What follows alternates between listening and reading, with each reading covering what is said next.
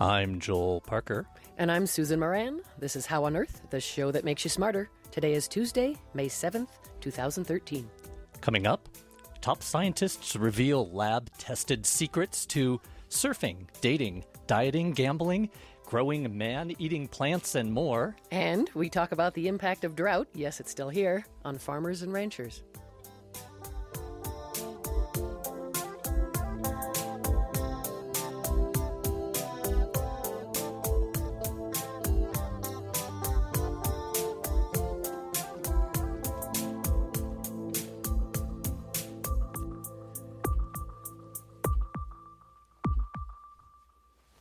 We begin with a look at some of the recent news in science.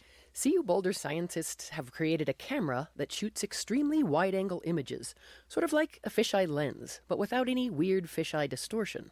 To make this camera that surpasses a fisheye view, they took inspiration from a bug's eye view. To appreciate what's special about a bug's eye, first, think about your own eyes. A human eye is a complex organ that can focus, adjust for lighting, and send a huge variety of various bits of data information to the brain, which then creates an image. In contrast, within each of the typical bug's two bulgy eyes, there are hundreds, sometimes even thousands of separate eyes, and each one sends an entire image to the insect's brain.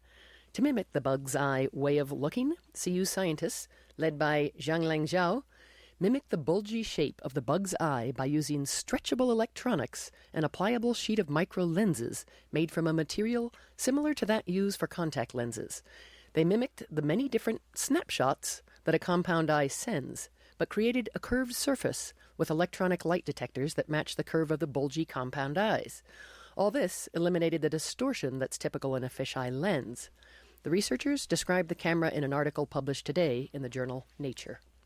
Moving from eyes to ears, researchers at Princeton University have created a bionic ear in the lab by printing it with a commercially available 3D printer.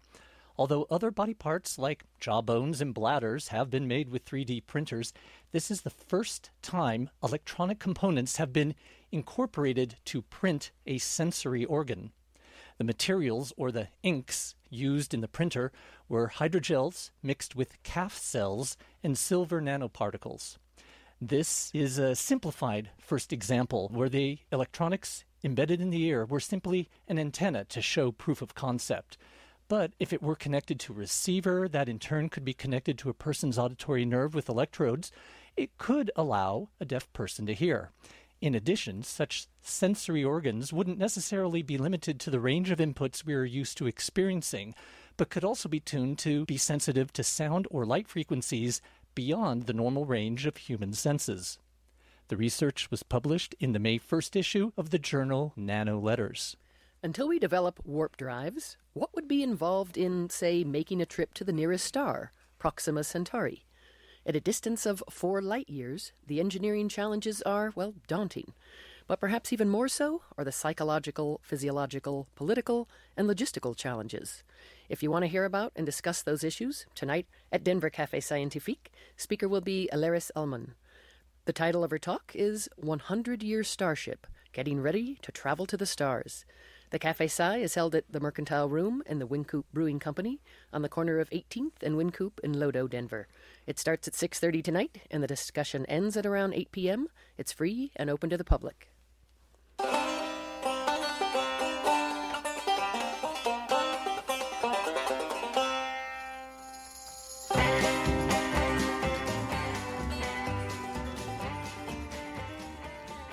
You are listening to How on Earth, the KGNU Science Show. I'm Joel Parker.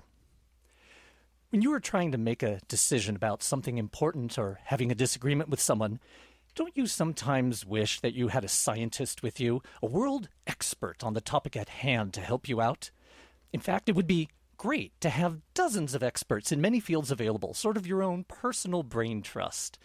Well, luckily, Garth Sundum can help you out with his book called Brain Trust, where he has interviewed 93 of the top scientists in fields like physics, genetics, cognitive science, economics, nutrition, mathematics, and talk to them about very important topics in their fields, and not the easy topics like Higgs bosons or Fermat's last theorem and inflationary cosmology, but rather the much more difficult and immediately useful topics like the best design for a paper airplane, how to survive Armageddon, how to create giant man-eating plants, and successful dating techniques, and I don't mean carbon dating here, and how to tell when someone is lying.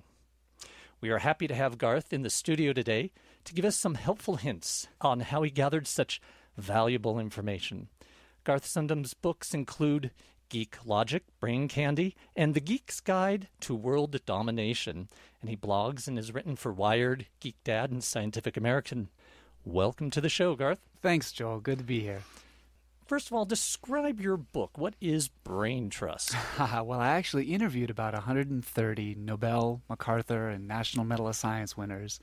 I had to cut it down to about 93 for the book, but I pretty much sat in my garage in the car because it's the quietest place in my house, calling amazing people and talking to them about amazing things that we can use in our own lives.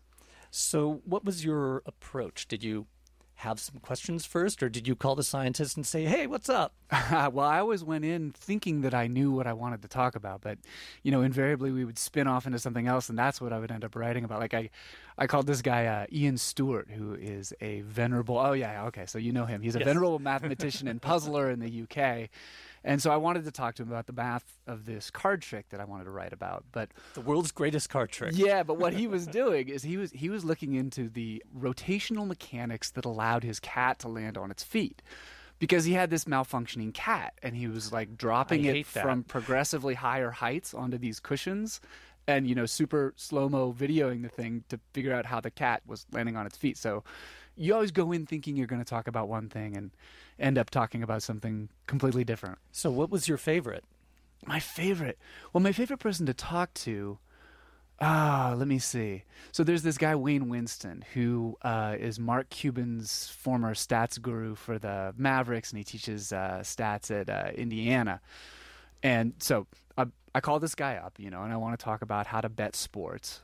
And, he's the guy to talk to. He wrote this book called Mathletics and all those other things. So I'm talking to him on the phone, and in the background, he's yelling at USA Basketball, which was not playing according to his statistical model.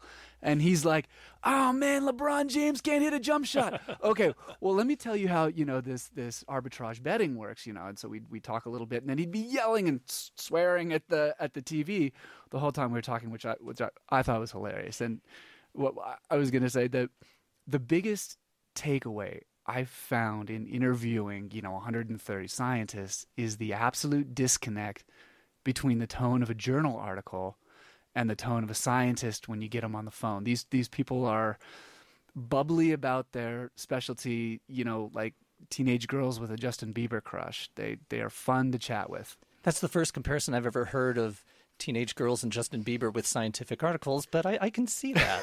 So, do you still hang out with some of these scientists now? You know, it's funny. Yeah. So this dude, Skip Garibaldi, is a mathematician at Emory, and I chatted to him about when a lottery ticket can actually be a good bet. It turns out you can actually get a positive expected rate of return on your lottery ticket dollar by. That'll sell books right there. That'll sell books right, exactly. But, it turns out that you can make it a good bet, but never a good investment. But sure. Anyway, so he was in town, 2 weeks ago for a math conference here in Boulder, and we actually ended up at Flagstaff going bouldering. He's a nice guy, and we had a really good time. So, yeah, some of these people I definitely keep in touch with. And many of them are practical. I was going to say, not that the lottery isn't practical, but you mentioned basketball. I think you had one about making the perfect foul line shot. Or jump shot. Okay, so you know what is I'm going to trust your listeners, because this depends on understanding the idea that error is magnified across distance. Okay, so like a 1 degree error, you go 50 yards out, and that thing's going to be a lot more detrimental to your end point than if you're only 1 yard out. So when you're shooting a basketball, you want to balance the desire for the ball to come straight down at the hoop, right? Because, it makes the hoop look bigger. Everybody knows that. And the desire for the ball to travel the shortest distance so that your error is not magnified. You shoot the ball straight up in the air, it comes straight down at the hoop, but dude, you've gone a long way with that ball. Very high arc. Very high arc. So this guy, John Fontanella, who teaches physics at the Naval Academy, calculated the optimal angle to shoot a basketball, and it turns out that it is 45 degrees plus half the angle that connects your fingers to the rim. So, you imagine you pull your fingers further out, you're going to flatten that angle, and you can shoot a flatter shot. And if you're right underneath the hoop, that angle is going to be 90 degrees straight up or, 88 degrees straight up. And you're going to add, 44 to 45 and pretty much shoot the ball straight up. So you just need that protractor for every shot, and you've got it. Man, if only I'd had a protractor, I might have made the sophomore basketball team. Right. So there are practical things in the book, in addition to, well, I guess it's practical to say how to survive Armageddon, but a lot of them are kind of self-programming, I would call it, where you're kind of training yourself into or out of habits. Mm-hmm. Sure. Some of those had some very clever tricks. Boy, it's interesting. So one of the people I chatted with was George Akerlof, who's a Nobel winner in economics who teaches at Berkeley. And he looks at how now he quantifies how our identity affects our decisions. So, we hold within us all these different identities. You may be the host of a party, you may be the life of the party, you may be a dad, you may be a geek, you may be a blogger or a writer, whatever. The identity that you express at any given moment can thumb the scale of your decisions. You can also help people express identities, therefore thumbing the scale of their decisions. His example is, you frame, okay, this is horribly sexist and silly, but, you frame a husband's decision to put his clothes in the hamper as hitting the winning basketball shot. Speaking of basketball again, and you have created connection with an identity that can thumb the scale of results in your favor. But not everything was practical, and some of my favorite stuff was, so I chatted with this guy Simon Levin, who's a mathematician at Princeton. And he used to mathematically model fish schools. You give a fish a certain percentage of follower or leader, and you flip a fish and you see how the change propagates through the group. And once you've made a model that acts like nature, you've modeled the group.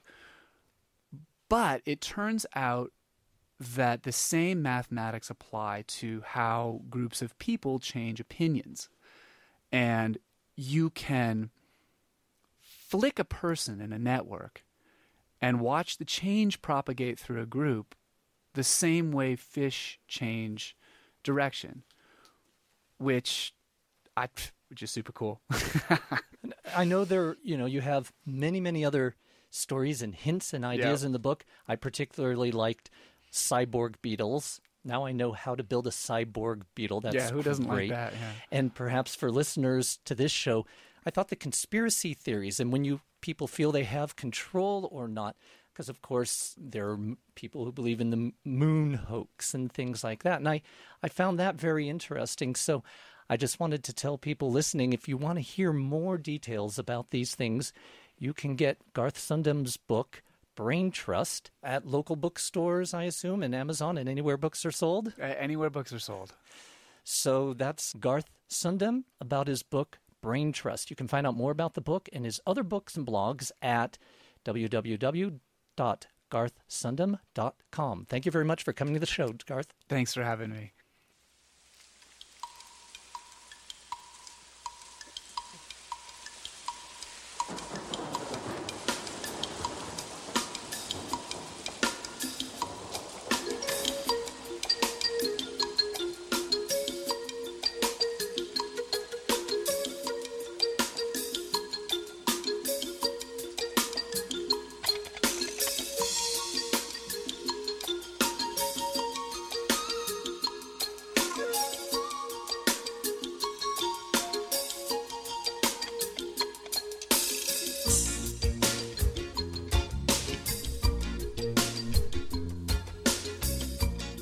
You're listening to How on Earth, the KGNU Science Show. I'm Susan Moran. Given all the rain and snow on the Front Range and beyond lately, you'd think that Colorado is emerging from the persistent drought, right? Well, hold the champagne. Last year was one of the hottest and driest on record in the state. Some regions, of course, are still reeling. Among those who've suffered the most from the persistent drought are farmers and ranchers. In fact, some have sold off cattle and even shuttered their businesses. That said, high prices have boosted profits for some wheat farmers, for instance. To find out just how badly many farmers and ranchers have been hit by the drought and how they're handling it, researchers at Colorado State University have been surveying them. The latest survey, which looks at the 2012 drought conditions, was recently completed. Here to talk about the survey and the broader environment is Chris Gomans, a research economist at CSU, and Ron Nilsson, a graduate research assistant also at CSU with Gomans. Chris and Ron, welcome to the show. Good morning. Good morning. So when we start, Chris, with you, just describe the survey, how it came to be and what it's about. The survey is the byproduct of a 2 to 3 year collaboration with the Colorado Water Conservation Board and the Colorado Department of Ag and Colorado State University. And the goal coming out of the 2011 drought was really to help the state develop a better understanding of the impacts of drought, how farmers are adapting to drought, and kind of the long-term ways in which drought impacts rural communities so that the state could help to define better policies that met the needs of producers in Colorado. And so what were you hoping to get out of it? Was this mainly for policymakers to figure what can we do, whether it's through incentives or...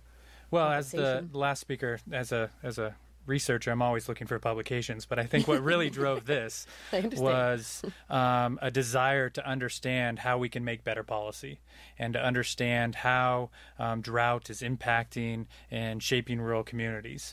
We're looking at, most people are suggesting that drought is going to persist over the next 10 to 15 years, more so than what we've experienced in the past. And so it really helps to understand producers and how they respond and how drought impacts their behavior. And Ron, how about for you, if you could tell us your role and get us into the sort of nitty-gritty of the survey itself? Well, I was looking into resiliency, and the way that we were defining resiliency is the probability that a farmer will exit the industry. So drought puts farmers into excess stress, so they have to sell off their assets. Whether that's culling their cows or selling equipment. And that can have a negative effect on the agricultural industry and send economic shocks throughout the state, really.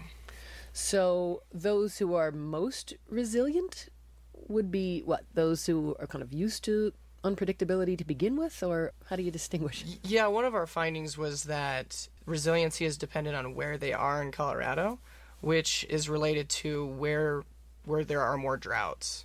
So the Southeast gets a lot of droughts, and they were found to be more resilient than other parts of the state because they are used to droughts and they probably plan for them. So what's an example of how one who's super resilient in that area would plan? It's like shifting the crops year to year, or? Yeah, you can change crops at the beginning of the season to prepare for it with a less water-intensive crop, but you can also have savings saved up so you can take that economic hit when the drought comes around. So more cash in the bank. Exactly. Right. Yeah. And what's an example, how about Ron, for you, of one of the most extreme, some operation that's really been hit hard? Where and what are they doing about it? Well, a lot of the dry land ag was hit hard this year. I mean, the wheat, barley, beans, you name it. They all got hit pretty hard. The corn also got hit really hard, too. Yeah, and this following 2011, we kind of saw the same thing. There really are two different types of producers, those that are able to irrigate and those that aren't. And dryland farmers, in 2011 in the southeast and the south central areas, we saw yields decrease by 50-60%. And we're seeing... Wow, for those who couldn't irrigate because there's no water. Exactly. And we see similar sorts of reductions in yields in 2012. And so that segment of the agricultural community is hit especially hard by these droughts. And would some who are used to irrigation switch to dry land, or is that just a matter of where you have water rights, where you have access to water? I mean, are they shifting to that degree, Chris? Well, that's a great question. One of the things that we really wanted to understand coming out of this was how producers adapt to these sorts of conditions. And in 2011, the drought was not foreseen by a lot of people, and so in terms of adaptation practices, we didn't see that. In 2012, there was producers taking a much more proactive stance, either not planting fields.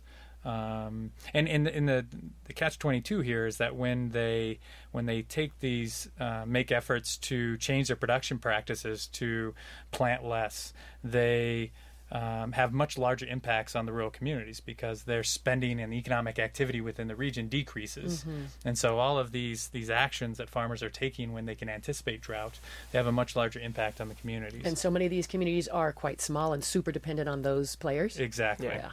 One other thing, just how does the future look then right now? How about Ron? Well, the drought prediction isn't very good. And despite the recent snow. So that's just an aberration, or just here where we're not an ag-rich place to begin with? It's just kind of in this region that they saw more of a decrease in the drought conditions. But the problem is that when these multi-year droughts start linking together, that's when the savings start to dwindle, and you'll see farmers becoming more desperate. Well, so much more on the topic. We'll revisit it. But that was Christopher Gomans, Assistant Professor in the Department of Agriculture and Resource Economics at Colorado State University, and Ron Nilsson with him. Chris and Ron, thanks a lot for coming to How on Earth. Thank you. Thank you.